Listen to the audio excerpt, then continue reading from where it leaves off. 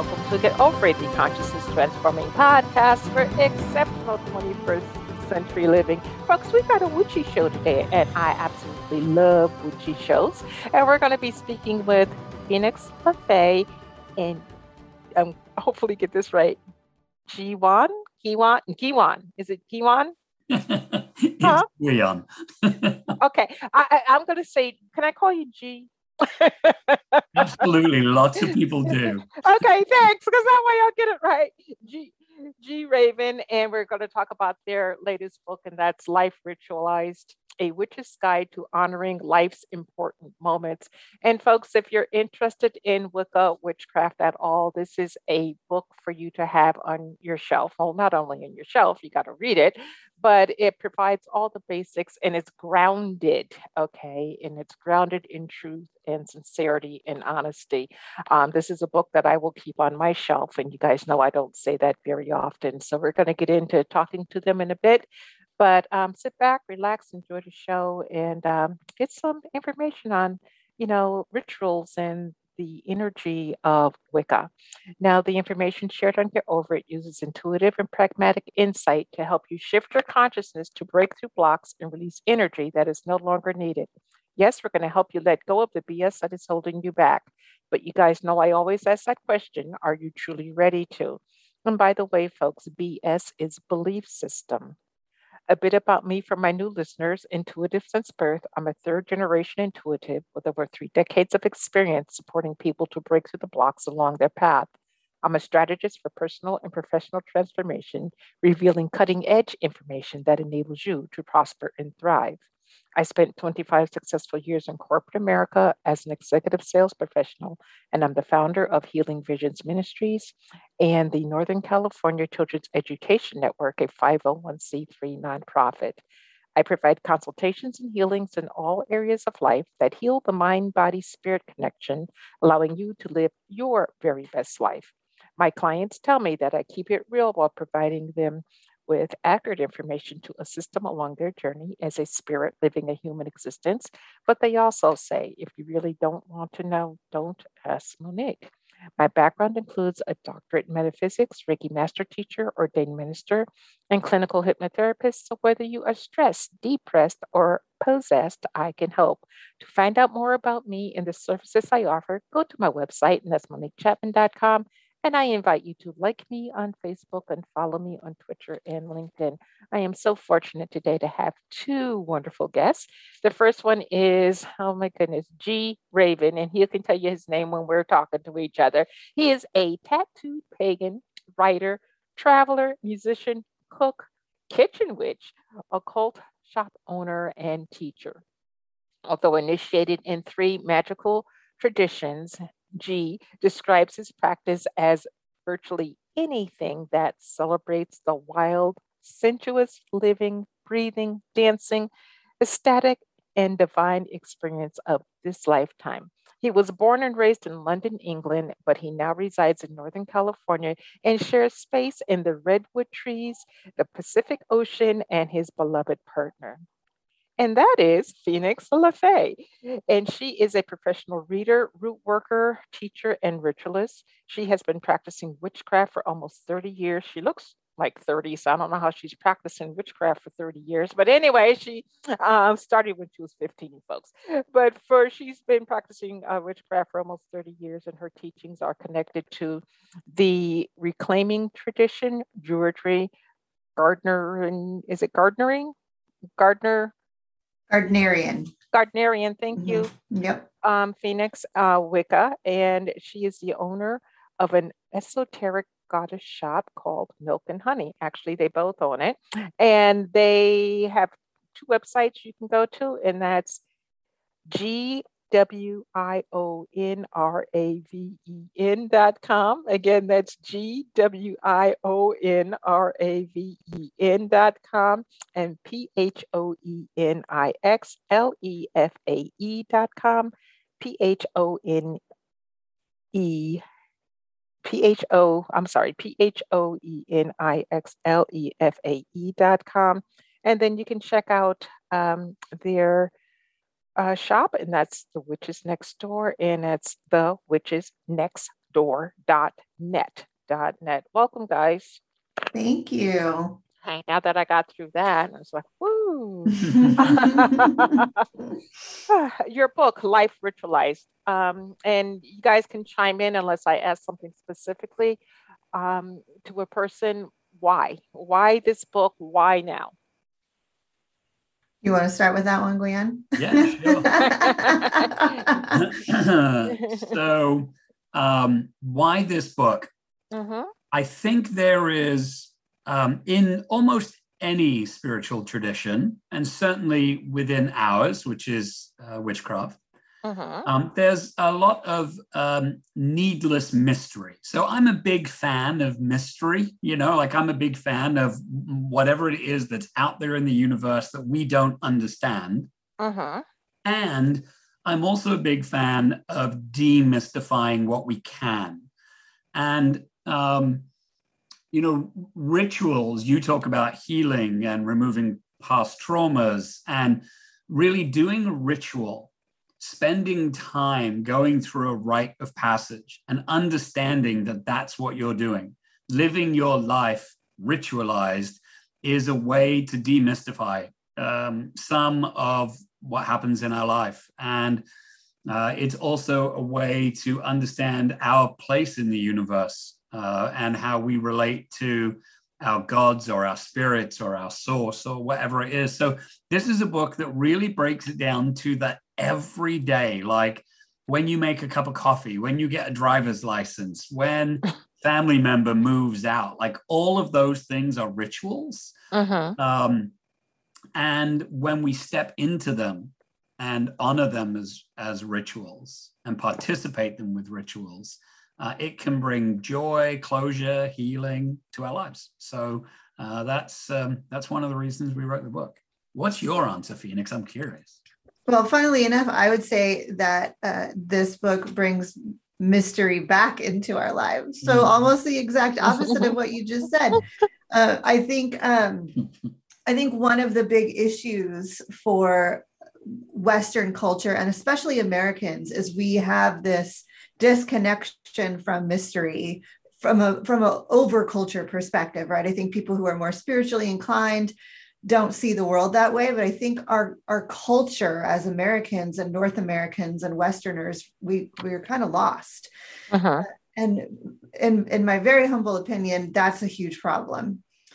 So bringing some of that mystery back, reminding ourselves that we are connected to something bigger than ourselves, having moments where we can participate in magic, even if that is, like Leanne said, making a cup of coffee or getting our driver's license, right? These things that seem mundane, there's all kinds of mystery there. And I think that reconnecting to that energetic is important for us to evolve as a culture. Okay, well, you say life ritual. So ritualized, what is a rite of passage? Yeah, that's a great question. Rites of passage are moments. And really, you could even argue we're always in a rite of passage of some way, shape, or form. We're always in a transition. But rites of passage are these moments that are transitional. We are no longer this thing. We are becoming this other thing. And then there's that moment in the middle where we're not the thing we were, but we're not yet the thing we are becoming. It's these moments of transition. Yeah, another way to answer that, Monique, is think about it in your own life, right? So you mentioned that you've attained certain degrees, right? Becoming a Reiki master. So once upon a time, you didn't know what Reiki was. And then you discovered it, however you discovered it. And then at some point you said, this is something that I want to become proficient in. There's a calling maybe that I'm hearing. There's spirit is talking to me and saying, I should pursue this. And then you went on this journey, whether it took you, 3 days or 20 years to become a Reiki master. You went through that journey of becoming a Reiki master. And now you have understanding and experience that you didn't have before. That journey of Reiki, what's that? To I'm a Reiki master.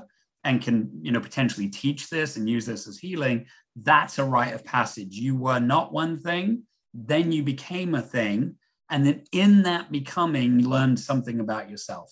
And that's true. We all do this, whether it's biological changes. There's a point where we are not, for instance, with women, predominantly, there's a point when your body changes. And those changes bring wisdom and intuition and fear and responsibility. And like those things happen. And it's true, we all go through those. Sometimes in our spiritual or religious life, if you think of a bar mitzvah, for instance, when you go through bar mitzvah, you are becoming the community.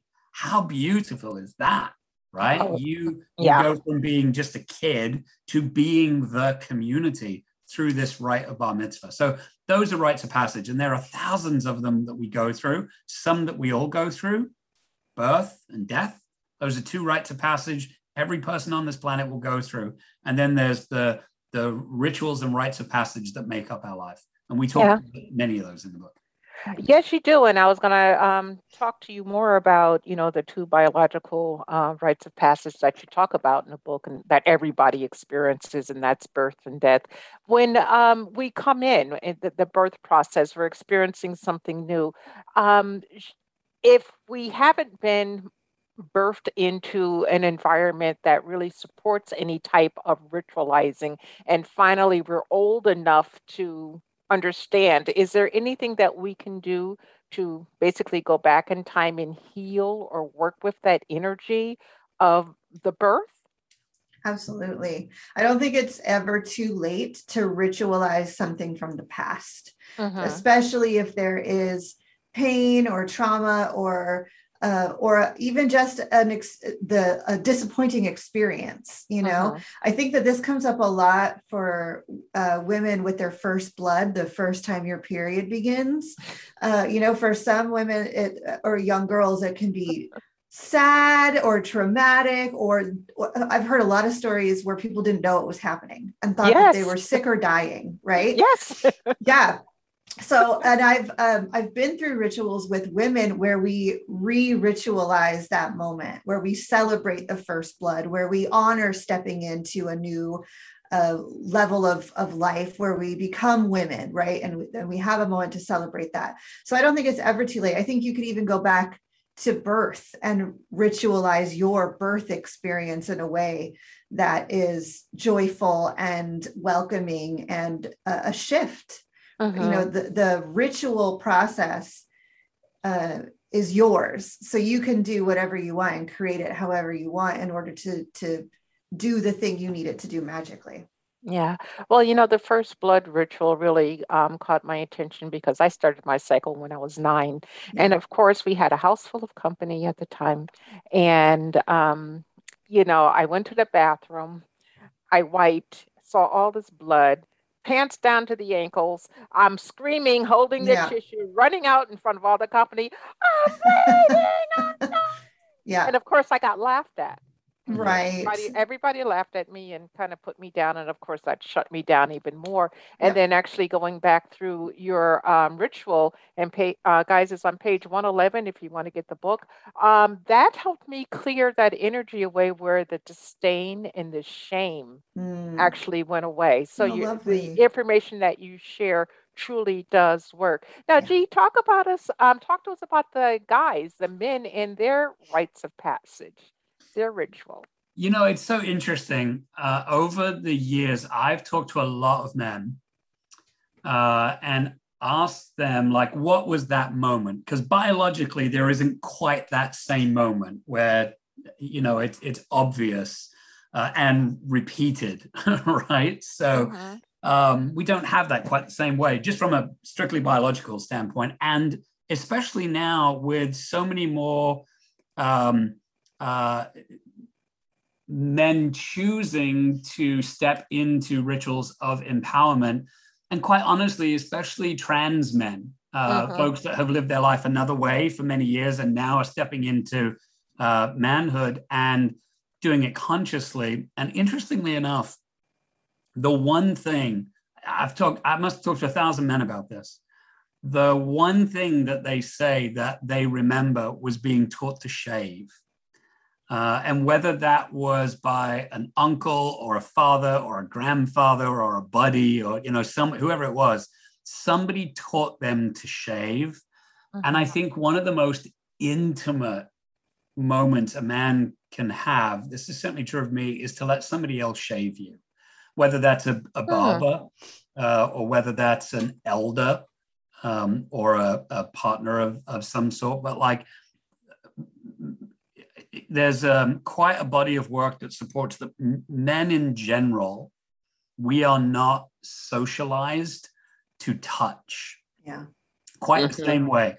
Like when we're kids, there's a certain point in most men's life when, it's not appropriate to hug and kiss anymore. And, older men, especially like grandparents and uncles, they don't tend to hug you anymore because it gets weird for whatever reason.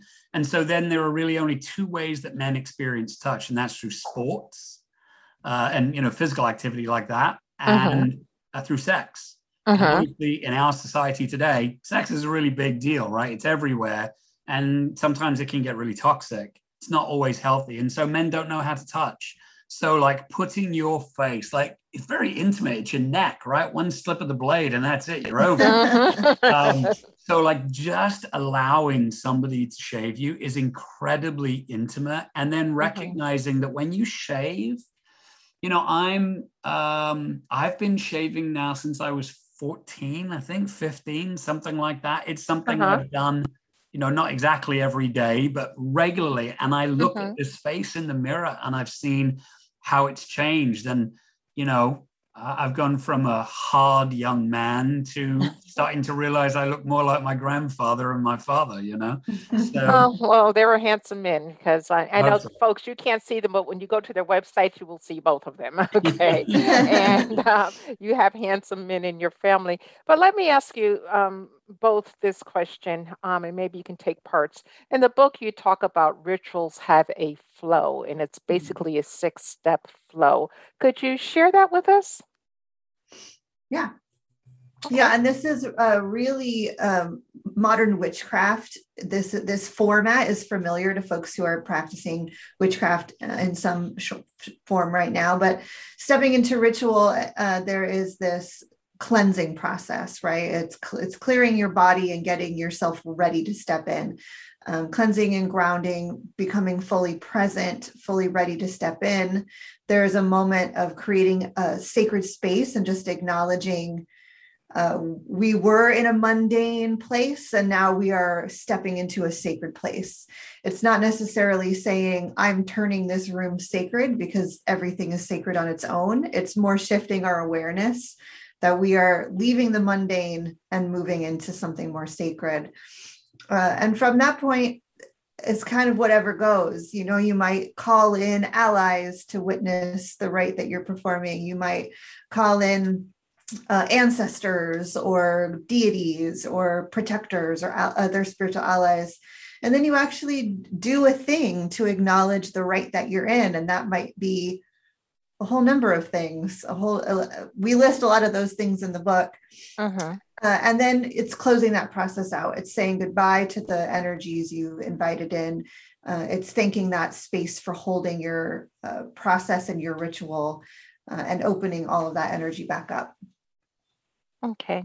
And you talk about utilizing the tarot and runes as part of ritualizing. Tell us more about that, G. Yeah, for sure. So the tarot, for folks that might not know, is about 500 years old. It started off as a game, essentially a playing card game, and evolved over time to become a tool of divination. Similar with the runes go back quite a bit longer, several thousand years actually, into the Scandinavian and Germanic areas of the world. And it was an alphabet, but it wasn't just an alphabet to write notes. It was a magical alphabet. It was a spiritual alphabet. It's how you could communicate with the land and the gods. And those little images that look like letters conveyed more than just what the symbol was, right? So they're basically And runes today are used for divination, similar to tarot or I Ching or oracle cards or throwing bones. There's lots of different ways that you can do divination. And the idea of divination, I think, in general, is that it's not logical information. You know, if you want logical information, you can open a book or go to a website, right? You can find a step-by-step process that's very logical.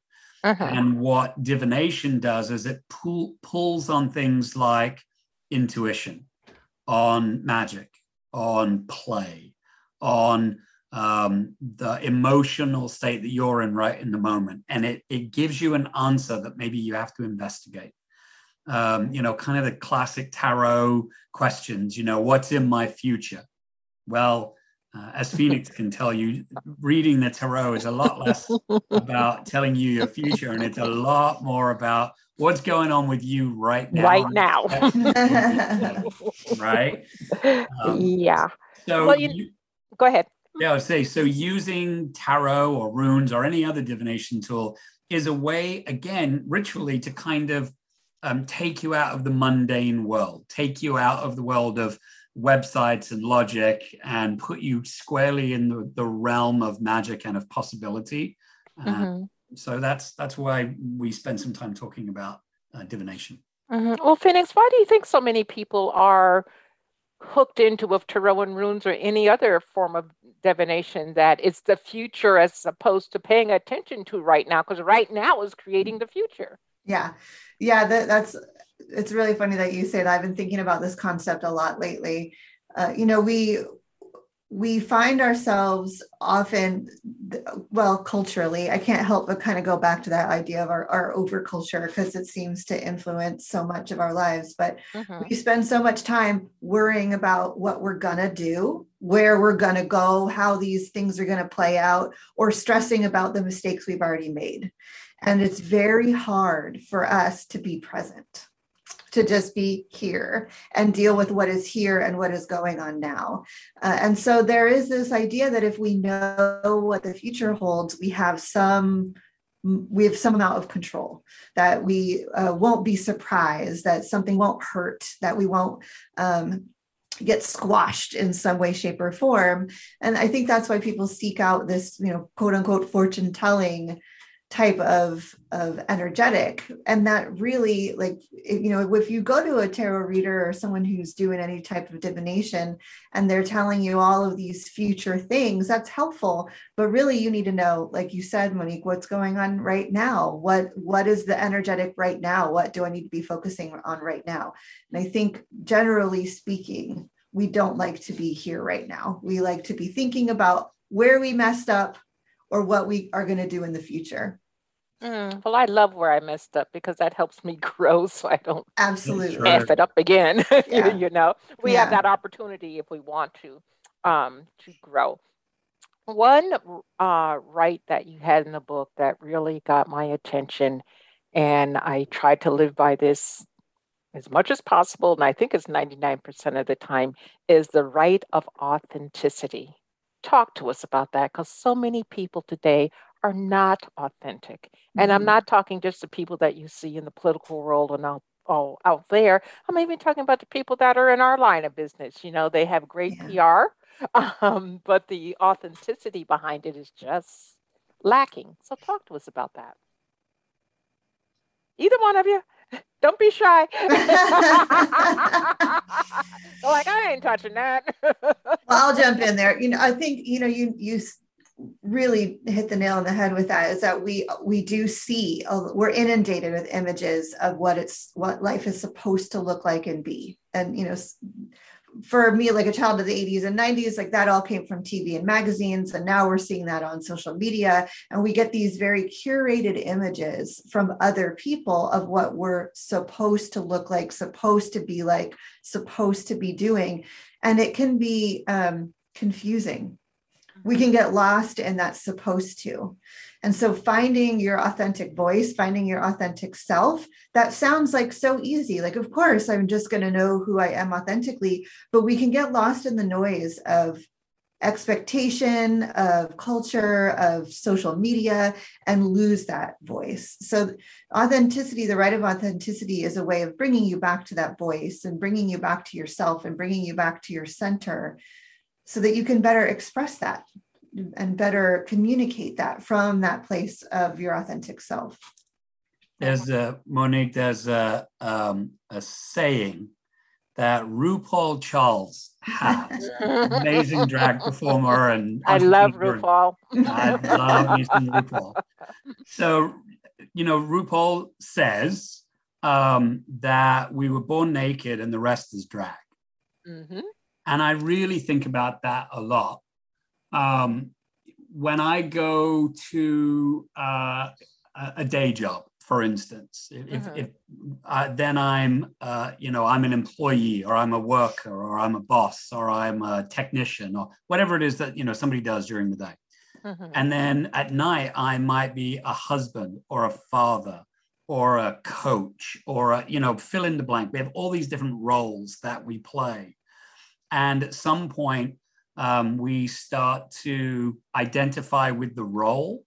Mm-hmm. As ourselves. And that's not always true. So this idea of authenticity is, at the end of the day, when I take off the coach's hat, when I take off the witch's cloak, when I put down the intuitive consultant's microphone, who am I?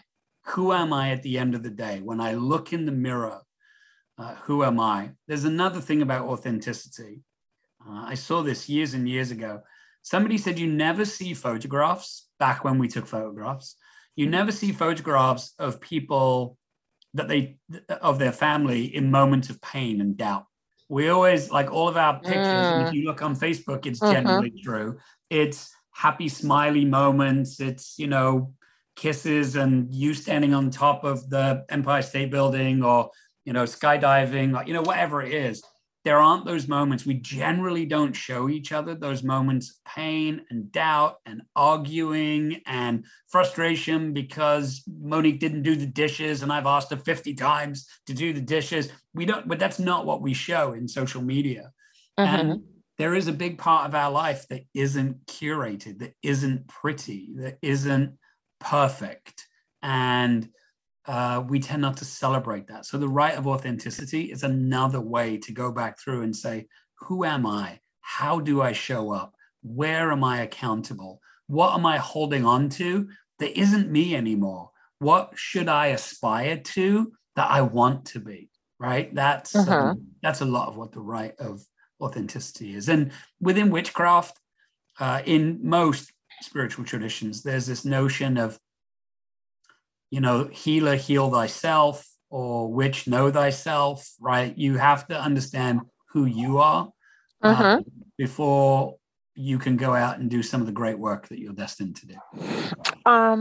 Yeah, and sometimes it's hard, but you brought up an interesting point. Is there a difference between witchcraft and pagan rituals? And if so, what? And if not, okay.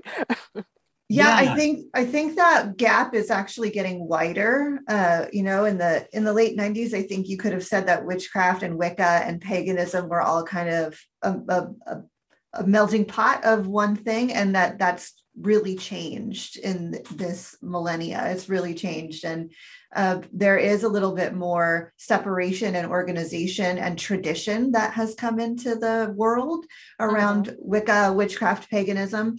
And so there is differences, there are variations, and there are specific traditions where you would be taught how to do ritual a certain way and follow a lineage and do things a specific way.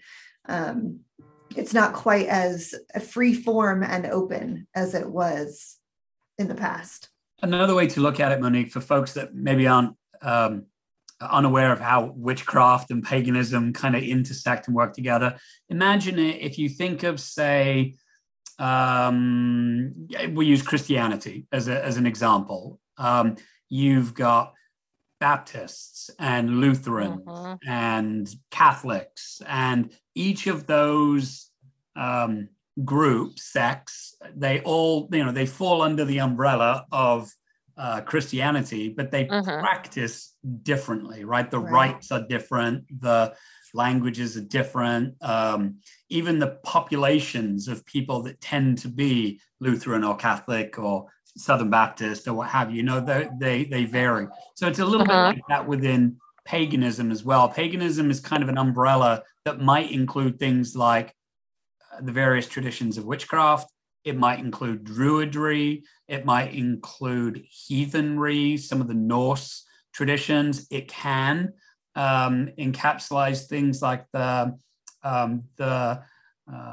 practices from the African diaspora, right? So things like Santeria and Ifa, and there's other traditions that sometimes fall within that bracket, not always. Folk magic. So there's like Appalachian magic, there's Mhm. root work and conjure. These are all different forms of magic and craft practices that Mhm. generally fall under the pagan umbrella, but can be practiced a lot of different ways. Okay. Now, for that word that I can't say besides your name, G, and that's I won't even go there. Gerald Gardner, he Yeah. started the practice that you guys tend to follow. And then there's also Alex Sanders, who created his version. And actually, Gerald Gardner wrote a book back in 1954 that's like the basis, if you will, of everything that is still very relevant today. So, can you Yeah. talk to us about both of those, or at least the energy that you follow? Yeah. So I am initiated into the Gardnerian tradition of Wicca. So, like you said, Gerald Gardner wrote a book. England actually repealed their witchcraft laws in the 50s. Mhm. Before that, it was illegal to practice witchcraft. And as soon as that law was repealed, witches came out of the woodwork. And Okay. Gerald Gardner was one of those that actually got a book published very early on in the shift and sort of came forward as a leader in this community. And the lineage that has taken off after his books were released still exists. And so there are Gardnerians, quote unquote. That's what his specific lineage is based on. Mhm. That you're initiated into that lineage, you follow ritual in that lineage, and it all stems back to Gerald Gardner.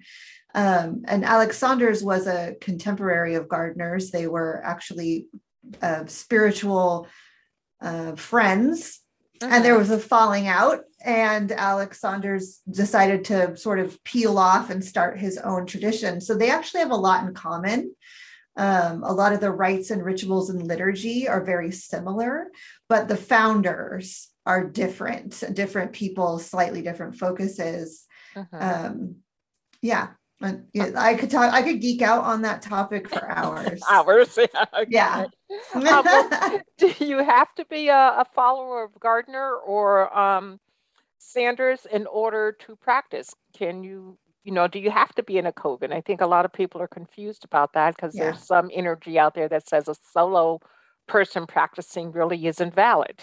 Yeah. Yeah. So first and foremost, there is no wrong way to do a witch, right? So if you think to yourself, you know what, I have this energy and I manifest things, I have the ability to nudge the universe in a particular direction, and I think I'm a witch, guess what? You're a You're a witch. witch. That's Yeah. it. Now, if you want to say, like I also practice British traditional Wicca, and Gardnerianism is one of the British traditional Wiccas, you can't just say, I'm a Gardnerian witch. You have to go through the rites and the initiations to be a Gardnerian witch. Same Mhm. thing, essentially with being a Catholic. You have to go through the rites to become a Catholic. So that's that. But no, there's no wrong way to witch. There are some guidelines and some good practices and some skills that you probably would want to learn.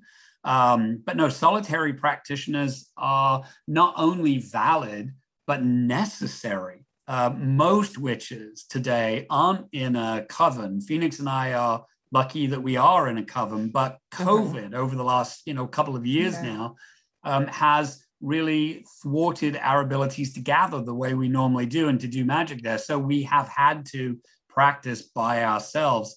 And I think witchcraft is a daily or at least regular practice. And I'm not with my coven 24/7. God forbid, if I was, would probably, go mad. But I love them all to death, but I couldn't live with them all 24/7, So I wouldn't be seeing anybody. Yeah.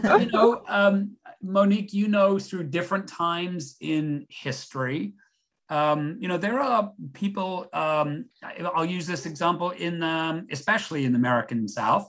Phoenix can speak to this more. There are folks in the American South that go to church every Sunday, and they also have got situations in their life where they need a little bit of a nudge, and they will go to a conjure doctor, or they'll go to a root worker, and they'll say, hey, I need this thing.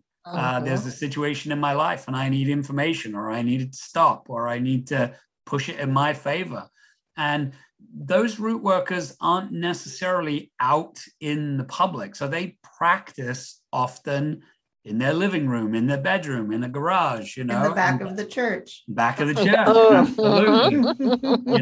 And so you have to be solitary. It's like being a solitary witch is good. Now, I will say there is tremendous value in also practicing with other people.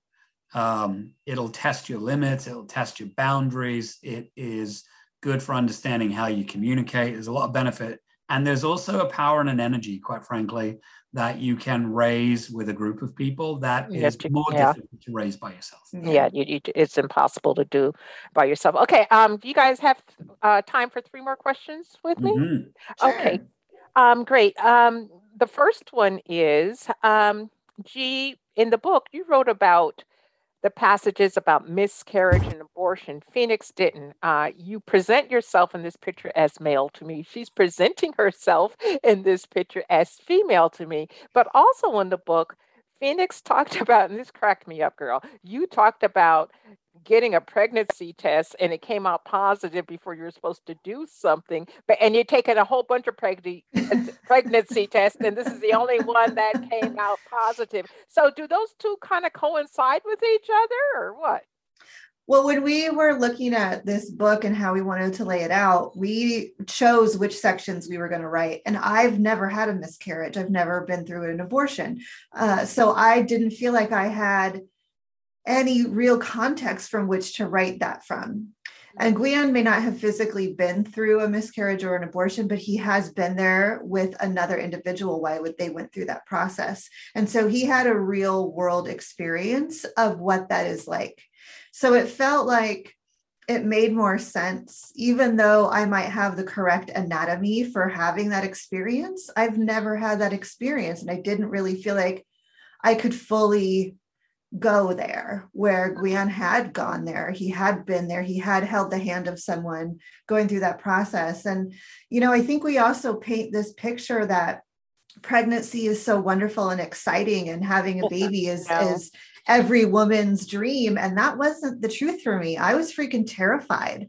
I was 24. It's not, I was married to my former spouse. It wasn't, I had a good job, we had a stable home. It wasn't a ridiculous notion, but I was not prepared and not ready and terrified. And I think we don't talk about those other parts of these topics. We gloss things over. Everything's a blessing, but it's not always. Sometimes it's scary, or it's life-changing. No matter what, going through these experiences are life-changing. For good and for bad. And I for me, it's important to be really open and transparent. Yes. Yeah. Okay. G? Yeah, I think when it came to miscarriage and abortion, and we say this many, many times throughout the book in a variety of ways, we rarely go through rites of passage alone. In fact, we really never do. There's always somebody else connected to it. So, in the case of abortion, there was a person that I knew, a young woman that I knew, that had gotten pregnant, not under very good circumstances. The father was not going to be around. She had no family support. They were very, very conservative, and the idea of her having an abortion was terrible. And she was confused. And ultimately, she decided that was the best thing for her. And there was no one to go with her. There was no one to caretake her afterwards. And, I had nothing to do with her being pregnant in any way, shape, or form, but I stepped in because she asked. And I went through the entire procedure with her, holding her hand. I took her home and carried her into her room and made a little nest of her and checked in on her over the next few days and was there sort of emotionally for her afterwards as she wrestled with this difficult choice. It was going to be a difficult choice no matter what she decided to do. And there was no one for her to confide in. And so I went through that process. And I was married to somebody else at one point, and they had a miscarriage. I've had other family members and close friends that have gone through miscarriage, and it's devastating. And there is, I think, often this idea that we do this alone. And while physically that might be true, yes, someone's body is going through that experience. There is often a friend, a lover, a partner, a parent. There's somebody else there that is also going through the experience or may have gone through the experience and can help guide them through. I love the idea, Monique, of, I've traveled this road with you. I've made it to the other side of the shore. I can't row the boat for you, but I can be in the boat with you. You know what I mean? So, yeah. Okay. How can we bring consciousness to the unconscious practice of our daily rituals? Or can we? Because even getting up and brushing your teeth is a ritual. Yeah, it is. Absolutely. Here's the difference. The difference between a habit and a ritual. Get up every morning, hit the snooze button, get up again, go to the bathroom, brush our teeth, make a cup of coffee, right? That's a habit, right? We do that every day. How you make it a ritual is you wake up in the morning and right before you hit the snooze alarm, you say, I get to breathe in the world again today. And then you go back to sleep for 10 minutes and then you get up and you brush your teeth and you look at yourself in the mirror and you say, look at me today. This is my body, my face, my being in the world today. And then you have a cup of coffee and you say, I'm sitting in my apartment or my house or my tent or my RV, wherever you are, and you have this hot cup of coffee or tea in your hand and you feel the warmth. And you can remember that somebody somewhere picked that coffee and somebody somewhere ground that coffee and somebody somewhere put it into a package and loaded it onto a truck and shipped it to the grocery store. And somebody in the grocery store put it on the shelf and you went in and bought it and somebody else rung it up. And now you're sitting in your living room having your cup of coffee and you are connected to 1,000 people that made that cup of coffee possible, and you can give thanks and gratitude for all of the hands that touched that coffee before you did. If you take that moment every single day, you're in the drive-through, somebody hands you a sack full of French fries and a cheeseburger, you can still take a minute before you get back on the freeway and inhale that food without thinking about it. You can still take a moment and go, somebody made that food for me. Somebody put it in a bag. Somebody will take the money that they earned from selling that hamburger and go feed their children and do their best to educate them. And, whatever it is, you can take that moment and connect with the moment. And then you can go even further than that. You can say, the coffee grew in the ground. Give thanks for the earth that it grew in, and the sun and the rain and so that's how you make a habit a ritual. That's how you make a daily act that you do beautiful. It's having to choose between going through things sort of blindly, numbly, or out of the routine of it and engaging with those moments intentionally. And that takes practice. It's not something that's just going to shift overnight. It requires you to shift your focus. And honestly, I've been using technology a lot. Like I have this app called High Future Self, and I set little reminders for myself that go off every day. time to meditate, time to do gratitude, time to whatever, whatever cool. it is. But it's just, it's about shifting we can be in the numb routine so easy. It's having to engage in that routine more, with more awareness, more consciousness, like you said. Okay. Yeah. All right. So now it's time to talk about your podcast and your store. So who wants to take the podcast and who wants to take the store, and weave your website into all of this too? I'll take the podcast. Okay. So Phoenix and I have a podcast. It's called The Witches Next Door. And it's the two of us sitting around our kitchen table having a conversation just like this, Monique. We chat about everyday witchcraft, what we're doing, what's happening in the world, what's happening in the season, different aspects of witchcraft, different aspects of how you can practice craft, whether you've been doing it for 50 years or you just discovered it yesterday on TikTok, right? Doesn't matter. So that's the podcast. It's The Witches Next Door. You can go to the website as well, thewitchesnextdoor.net. You can learn about Phoenix and I there. You can learn about the different books that we've written. I've written 2 books, got a third one in the works. Phoenix has written about 1 million books. Yeah, she's a busy lady. Yeah. She is. And we will, especially as the world begins to open up again, we teach all over the US and, well, North America in general. Phoenix is also taught around the world. So yeah, you can learn more about us and our particular style of magic. And that's what you'll find at the podcast. We do swear on the podcast, so it's thank God. There is some explicit content. Yeah, real witches. Thank you. That's right. Yeah. Yeah. Well, before we get to Phoenix, G, I want you to talk about your book and food, The Kitchen Witch, and all that, because I found that quite interesting.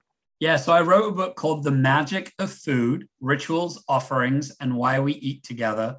And it's a book kind of in several parts. The first part talks about the history of ritual and food, dating back as far as we can go. So the book starts 1.8 million years ago in a cave in South Africa, basically.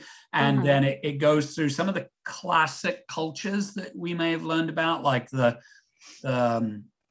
Romans and the Greeks and the Sumerians, and talks about how religion and spirituality and food and the gods and medicine were all kind of rolled into one thing. And then the middle of the book talks about kitchen witchery, modern day kitchen witchery, how food impacts our life, how we have a relationship with food, good, bad, or indifferent, how we can make that relationship sacred, how we can celebrate, because we do celebrate the moments of life with food. And then there's 42 of my favorite recipes. I've been a cook in my lifetime, and 42 of my favorite recipes that I find particularly, well, sumptuous, delicious, and magical. So that's that book. Okay, so Phoenix? Yeah, so our shop is called Milk and Honey. It's located in downtown Sebastopol in Northern California. We are a witchy shop, so we have all of the delights and treasures that you might seek out or desire as a practicing witch or spiritualist, really. Crystals and stones and jewelry, books and journals, candles, incense, you name it, we've got it. We also have readers in regularly for both phone and walk-in appointments. We do classes, although that's been kind of different because of COVID. So we've moved most of that online, but hopefully next year we'll be doing in-person classes and events again. And, you know, it's a fun place to come and check out. It's got a beautiful vibe. It's been downtown for 25 years. So it's definitely a part of our community. And, you know, you can get a little piece of that through our website. It's milk-and-honey.com. And you can get a little peek of all of that there on the website. Okay. And do you do any type of mail order from the your store? Yes, absolutely. Yeah. Okay, folks. Yeah. So, folks, check them out because they are grounded, as you can tell from our time together, and they are authentic, as you can tell from our time together. So check them out if you want some true tools because they're going to sell them to you. It's not something that is just like willy nilly. These people are grounded. They believe. They know their stuff, and it's better than going to Amazon, okay, and you don't know what you're getting. So do take a look, and if you're interested, make a purchase, but do get the book. Now, before we go, both of you individually, G, I want you to share a pearl of wisdom, and P, I want you to share a word of wisdom for our audience. Well, you've mentioned the word grounded, and I love that. Phoenix has said this many times before, probably the most important spiritual practice, whatever spirituality you practice, is to be grounded. And the easiest way to be grounded is to just stop for a moment, take 3 breaths, one a little bit longer than the next one and the next one, and then open your eyes and look around wherever you find yourself, in the middle of a city, in nature, wherever you are, and just look around, take it all in, breathe it in, smell it, taste it, hear it, and be present. And if you can do that one time every day, just stop, breathe, and taking the wonder of what's around you, you'll find yourself more grounded. And when you're grounded, you make better decisions. You're a nicer person to be around. Life seems a little less stressful for that one moment every day. Okay. And Phoenix?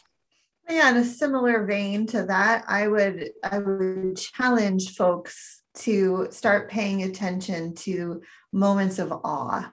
I think that we don't slow down and take in the world enough. And awe could come from driving along and seeing a hawk on the top of a fence post. Awe could come from overhearing a conversation that just fills you with delight.